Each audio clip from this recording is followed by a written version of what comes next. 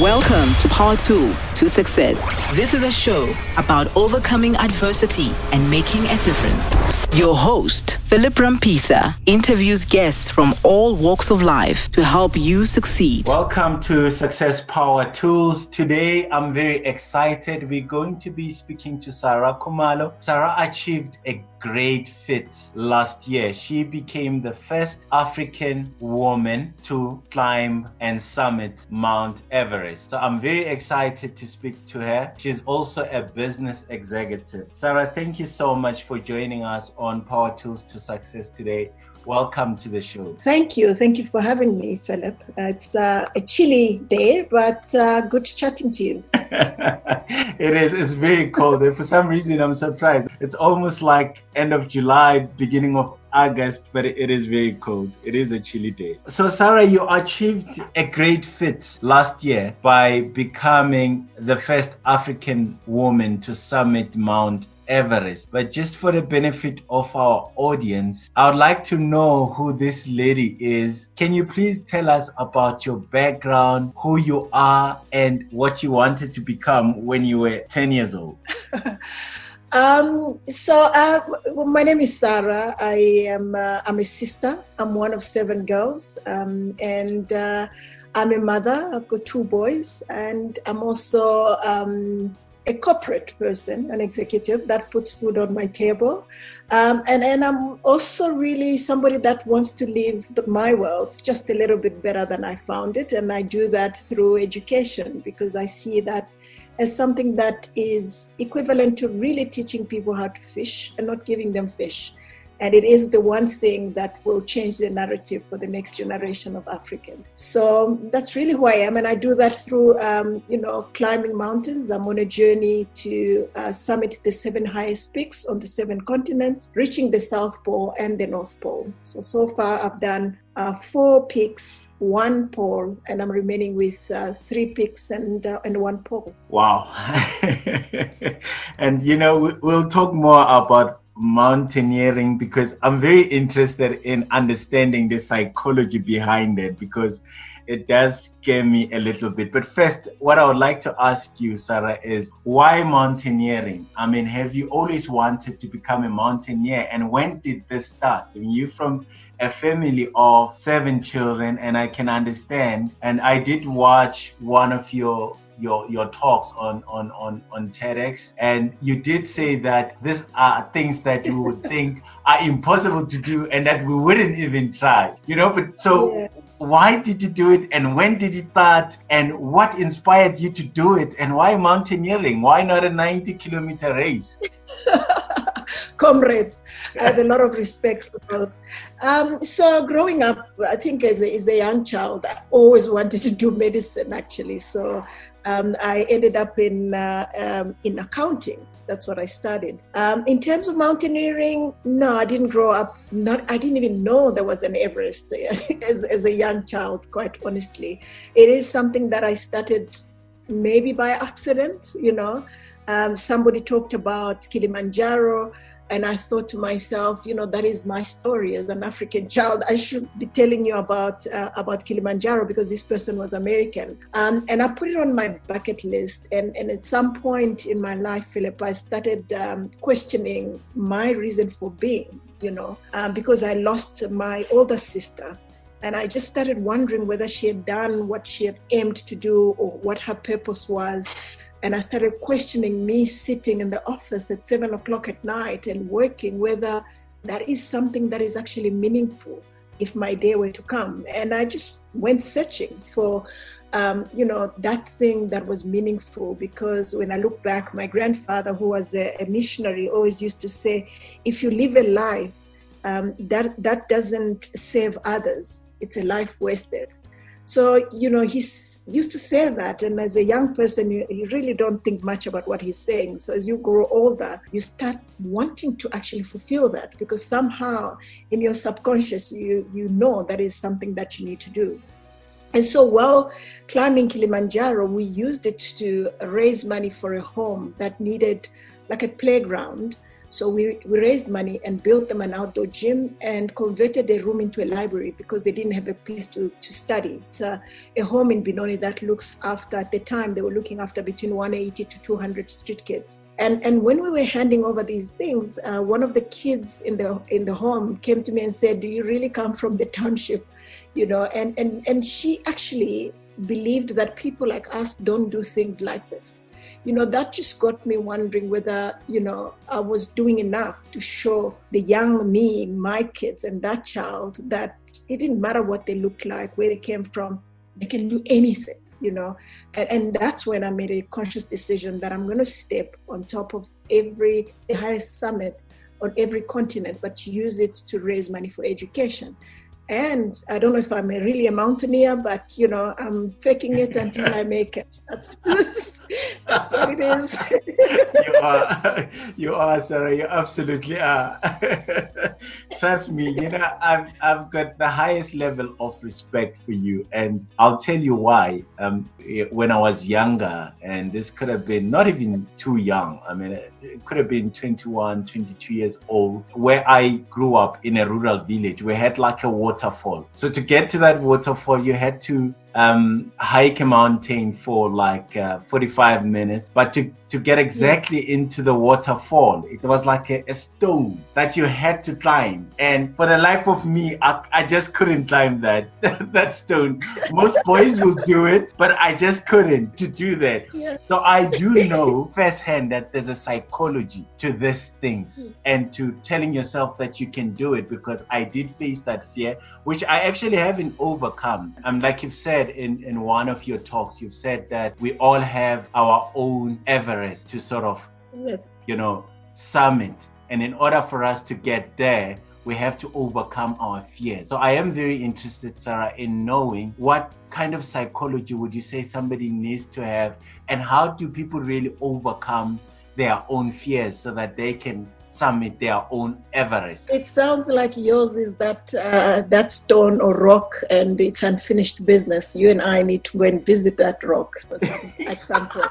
At some point, please.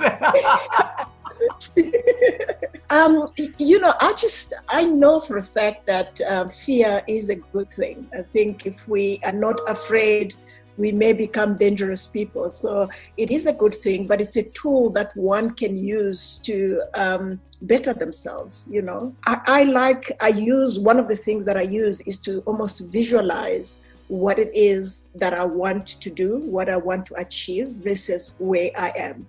And I'm very much forgiving of myself when things don't work out. And I do that by listing all the things that are positive in that specific challenge. So if I go back onto Everest, in 2014, when I rocked up there, I didn't used to run or cycle. So I did very little cardio, but I trained in the gym 6 days a week, right? And I got there and I realized the guys that were cyclists and runners were doing much better than I did. When I came back, I started running, and I started even doing marathons when I had never done a 21 kilometers race. And the thing that excited me about going in 2015, it's because I wanted to go and test how what I would have learned would have made me better than the previous year. I beg your pardon. And I think that's what is important with everything that is ahead of us. You are scared. It's really in the mind more than anything. If you see yourself on that rock vividly, you'll find a way to get to it. Maybe going straight into it is not the plan. You find a rock that's a bit shorter than it and get onto it to give you the confidence to step onto the next one, right? And I think usually the fear comes with wanting to take a bigger leap than we actually can. And looking at it in almost bite chunk steps makes it much easier, and one is able to achieve anything. It starts with the mind. And sometimes fear is not just from us, it's fear because other people around us have told us, and we believe it, that we can't, and they've told us so much that no one like us has done this. They've told us so much that people have died. Guess what? People die on N1 every day, but we don't fear driving on N1, We just know that we need to drive better. And we need to know that, when it's our time, it's our time. Even if I lock myself in my room, it's my time to go, it's my time to go. What is sad is, would I have lived before the time comes? That scares me more than anything. Wow. So, wow, you've said a mouthful. And, this show is also about overcoming adversity. And I think you resemble that a lot. When I was reading and trying to do some research on your accomplishments, I also learned that you tried several times to summit Mount Everest. And I think in one of the years in which you tried to summit Mount Everest, that there was an avalanche and several people lost their lives. And, I am interested because you've also mentioned that sometimes people around us can say why things will not work out. And you've done great now in being able to summit Mount Everest. But I also think that the greatest challenge that most people would have, Sarah, is when things don't work out. So I am interested in knowing, because several times you have attempted to summit Mount Everest and things did not work out. What did you tell yourself then? And what can then people learn from what you've told yourself when things didn't work out? What was it that you told yourself that you were able to go back and try again when it seemed like odds were against you? That's a very good point, because it's not something that I naturally had. It's something that I've had to learn with time. And it's very evident from the time the 2014, when the 16 Sherpas died and I was on the mountain, still with very romantic ideas about what Everest is all about. Even though I had read about people dying on the mountain, I had seen documentaries, you don't expect to get there and actually see people that you may have said hello to the previous day being pulled, their bodies lifeless from one point to another in front of you. That shook me. I remember running into the dining tent, trying to go and find people that had been climbing forever, hoping that they have answers. They had answers in terms of how do you hold the stick, how do you walk, what do you need to do for that. But that specific incident shook them, and somebody even picked up their bag and ran away from Everest Base Camp. And you realize very quickly, which I did, that this was a personal decision. Nobody's going to tell you stay or tell you what to do when a tragedy like that happens. But the reality is, I started questioning myself. Maybe if I step a little bit back, when I made a decision to go on to Everest, I was preparing, I think about 2 weeks before we left. For the first time, my house was broken into, and the thieves took my duffel bags, which had all the equipment because I had already packed, worth about 80,000 rands. Sure. And within an hour, the police caught them and brought those bags back. And that's why I was able to go. Otherwise, I wouldn't have afforded to go. So in my head, as I was leaving, I was thinking, this is what God wants me to do. And you get there, and 3 days later, these people die. And then I'm confused because did I read the signs wrong? It was a very difficult, that was a shocker more than any other time that I went back and things didn't work out. And what I just concluded over time was that, they were a lot more experienced than I was. They probably deserved to be on the mountain more than I was. As a novice climber that I was at the time. But it was their time to go, and it's not mine. So what is it that I was saved for? What do I still need to do, before my time comes? And that is one of the things that, kept me going. And also it's writing a list. So I always write a list. What did I learn from this expedition? And I don't call them failures. I don't allow anyone to tell me what is a failure and what is success. It's only a failure if I fail to learn from the experience. Because if I look at 2019 was a success not on its own. It was a success because of what I went through in 2014, 2015, and 2017. It's because of those learnings that I was able to use as stepping stones to get to the top of the world.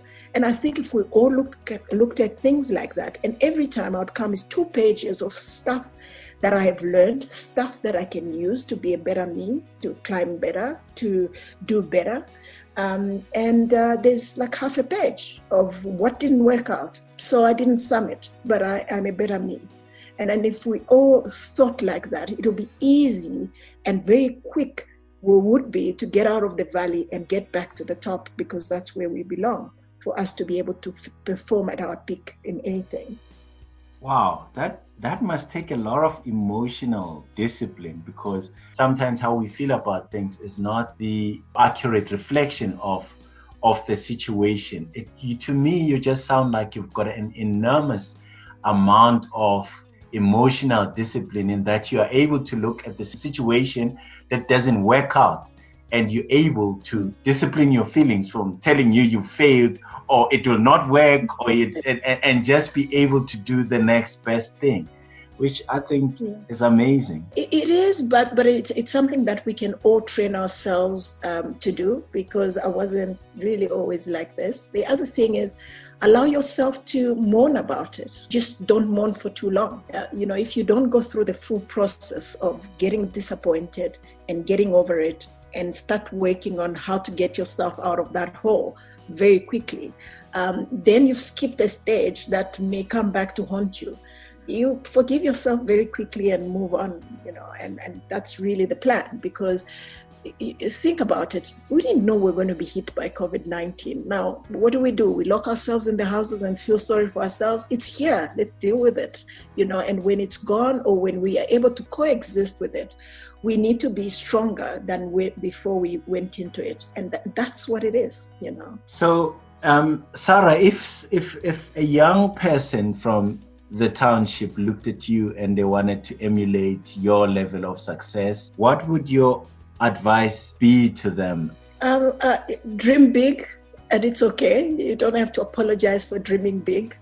I think some people started by saying I'm unrealistic. You can never be unrealistic about a big goal. You'll be unrealistic if you dream it today and you want to get to it today. So I dream about Everest.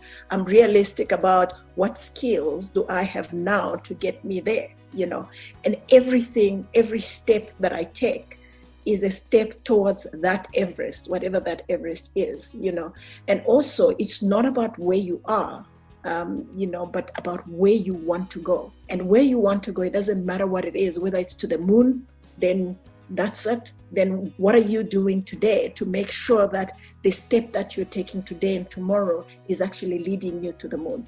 And also, more importantly, this is Women's Month. Gone are the days when, we are selective about what we can, what we cannot do as women, which is why I absolutely support, women actually being proud of the successes that they've had. You've worked hard.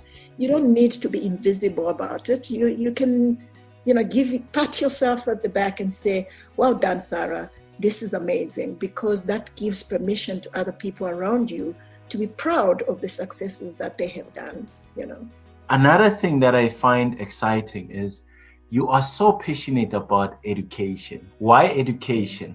Yeah, it's the equalizer. It's the one thing, if you think about it, that will ensure that our kids are not second-class citizens in this global village. They're able to compete with everybody else out there.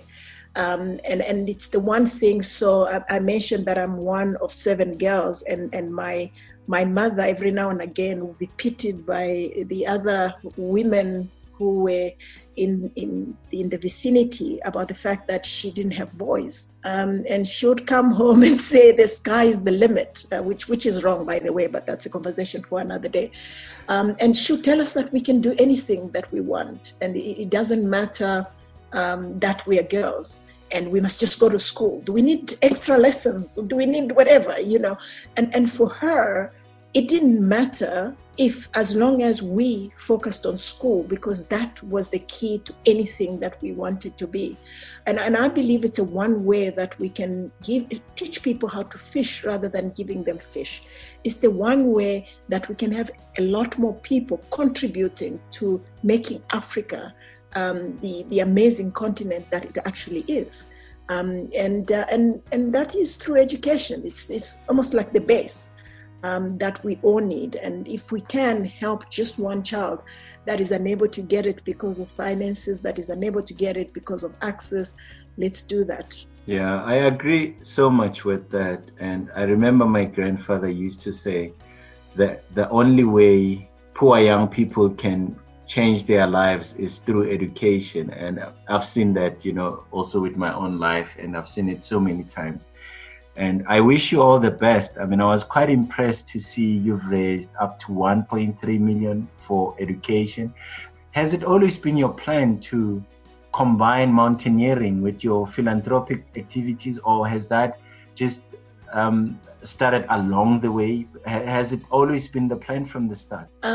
From when I did Kilimanjaro, it was just that home, because it's a home that we were supporting. But thereafter, yes, I made a decision that I would not climb without raising money. So people that have invited me to climb with them, that's one of the conditions that I put on the table. Like, if you want me to come with you, it's on condition that we raise money for education. Can raise money for whatever it is, but I need to actually raise money for education. So it has always been.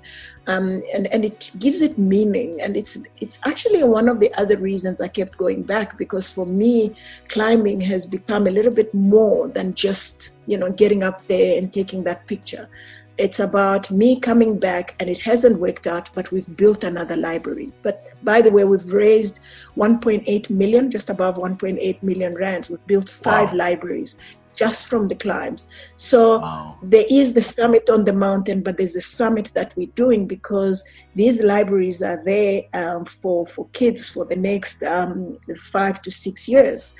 That is just an amazing fit, and that I'm very proud of, more than the summits themselves. Most people, when they think about achieving their goals, they mention a number of things, occasionally, that prevent them from achieving their goals. Mostly, it's usually time. Sometimes when it's not time, they say it's money. Would you say, from your own experience and these things that you've achieved that are so wonderful, would you say that time and money really is an issue? Do you agree with that or not? No, I think it's priorities. If you think about, somebody recently told me about the 8-8 rule. 8-8-8, 3 8s. 8 hours we're sleeping, 8 hours we are at work, and 8 hours is our leisure time. We can allocate it to spending with family, to training, to whatever it is that's important. So if climbing is important for me, I'll make time in those 8 hours for training. And is it going to be 20%, 30%, or 40%? Money is a valid point, but I sent out over 200 letters requesting for sponsorship, and people never sponsored me. And I made a decision that I'm just not going to do my holidays, and I'm going to save up and actually do this, because it was that important for me, and it is that important for me. So it's not about time, it's not about money necessarily, but it's about priorities. 200 letters, wow. Yeah. And, wow. And I think it's about being my own cheerleader and keep moving, and making a plan. Years like 2016, I couldn't afford it. I hadn't saved enough. I didn't go. And then when I was able to go, I'm able to go. And if Everest wasn't it, I would have gone to the other cheaper mountains, which I could afford until I'm able to get there, And I must say, now that I've partnered with Momentum in terms of sponsorship, it's much easier, but it wasn't always like that. So can you please share with us, Sarah, what does success really mean to you? Wow. For me, success is just a step towards your goal or your vision, whatever that is. I think it's me being better than I was yesterday. And that is success. I think it's not allowing the circumstances to keep me down, but just standing up. Even if I just squat from lying down, that is success. What would you say were the obstacles that you've had to overcome in order to become who you are? I think quite a lot. It's you talked about finances. It's making sacrifices in terms of money. It's losing friends along the way. Walking in and being told that nobody that looks like me has ever done this, so I can't. It's coming home and thinking, are they right? Or and I'm just crazy, especially when it doesn't work out. Like in 2017, I almost believed in the naysayers. It's also walking up on a mountain and surrounded by Europeans that just think, what am I doing there? And fighting inside me to show them that, I belonged wherever it is that I choose to be, and I shouldn't be judged because I don't have enough testosterone or I don't have the color that they expect me to have. And it's also fighting in a good way the people that I love, because for them, what is good for me at that time is giving up on my dream because they don't get it, they don't understand it. And I see success as when they finally see it and they buy into what it is that I'm doing and they support me. And I don't have to fight with them, but celebrate with them. And that becomes success. It's many things that sometimes are necessary. It's really staying true to myself, even when it's unpopular. I think those were some of the obstacles until it became popular to be in my truth. How would you like to be remembered in the next 100 years? That's quite profound. As somebody that left our world just a little bit better, as somebody that contributed to making sure that the next generation of Africans see the world as a sea of opportunities rather than obstacles. Somebody that spent their lives fighting to make sure that the African child has a hope and the African child is seen and is not seen as invisible in any space on the globe, irrespective of where it is. Sarah, what are your next plans? What you would like to accomplish in terms of your philanthropic work? So I started an initiative called Summit with a Purpose, which I use to raise the funds for education. My aim when I started was to build 5 libraries. So libraries, it's a tick. Now, I'm raising money for kids that need to go to school and can't afford to go to school. And we're trying to find ways to actually assist them. So I'll continue doing that. I have, as indicated, partnered with Momentum to complete what is called the Explorer Grand Slam. So that is the 7 highest peaks on the 7 continents, the North Pole and the South Pole. And that's a journey that I plan to continue. I've also used a lot of the lessons that I picked up from mountaineering to start coaching, to start helping others, to guide them to where they want to be, and so that they can be fearless about their goals and celebrate their successes, whatever those successes are. And that's what I'm doing, and I'm loving it. Who's had the greatest influence in your life? Well, my grandmother and my mother, for different reasons. My mother, she wasn't necessarily, she was from a family of 6 and she was least educated of the lot, but she could sell ice to an Eskimo, and she was she sent us all to the best schools, but holidays, everyone worked in the shop. She just had no nonsense. And she just taught me to say, if there's a place I need to be, I don't need to apologize about it. I need to just get there and represent myself in the best way I can.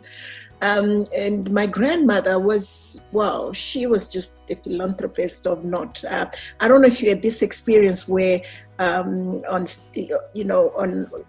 Saturdays mainly, you have a chicken and everybody's got everything on the plate and somebody knocks on the door. All the kids bring back need to redistribute. When I was a child, I wasn't as good as I am today. when I was a child, when I was young, I used to not like that. Because you have to share. But go on with your story. Sorry, I don't want to cut it.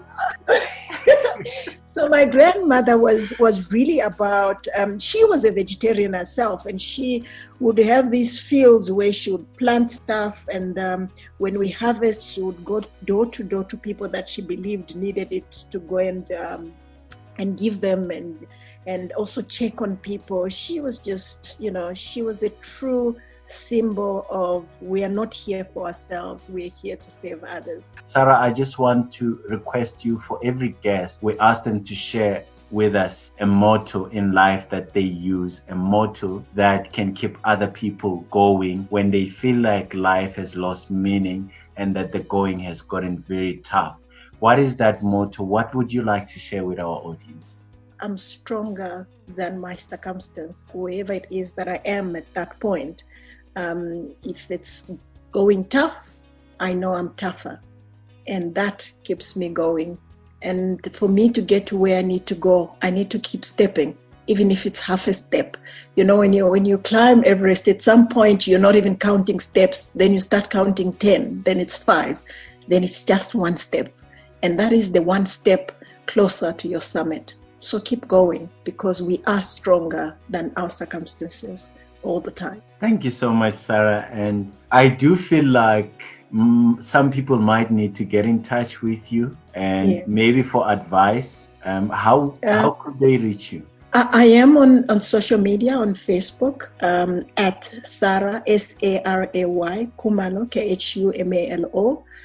I do have a website, www.sarahkhumalo.com, and they can just email there. I'll respond. And I'm also on Instagram, not very active, but I definitely will get back to anybody that gets in touch through any of these means. Thank you so much, Sarah. Thank you for being an inspiration. And, I'm truly honored because you've just resembled everything that this show stands for. And thank you for the love that you share and the work that you do in terms of your philanthropic activities. Not a problem. Thank you so much, and God bless and keep up the good work. I mean, the honor is mine being on your platform. And to all the ladies, happy Women's Month. Thank you for joining us. To consult, reach us, or subscribe to our newsletter, please visit www.philiprampisa.com.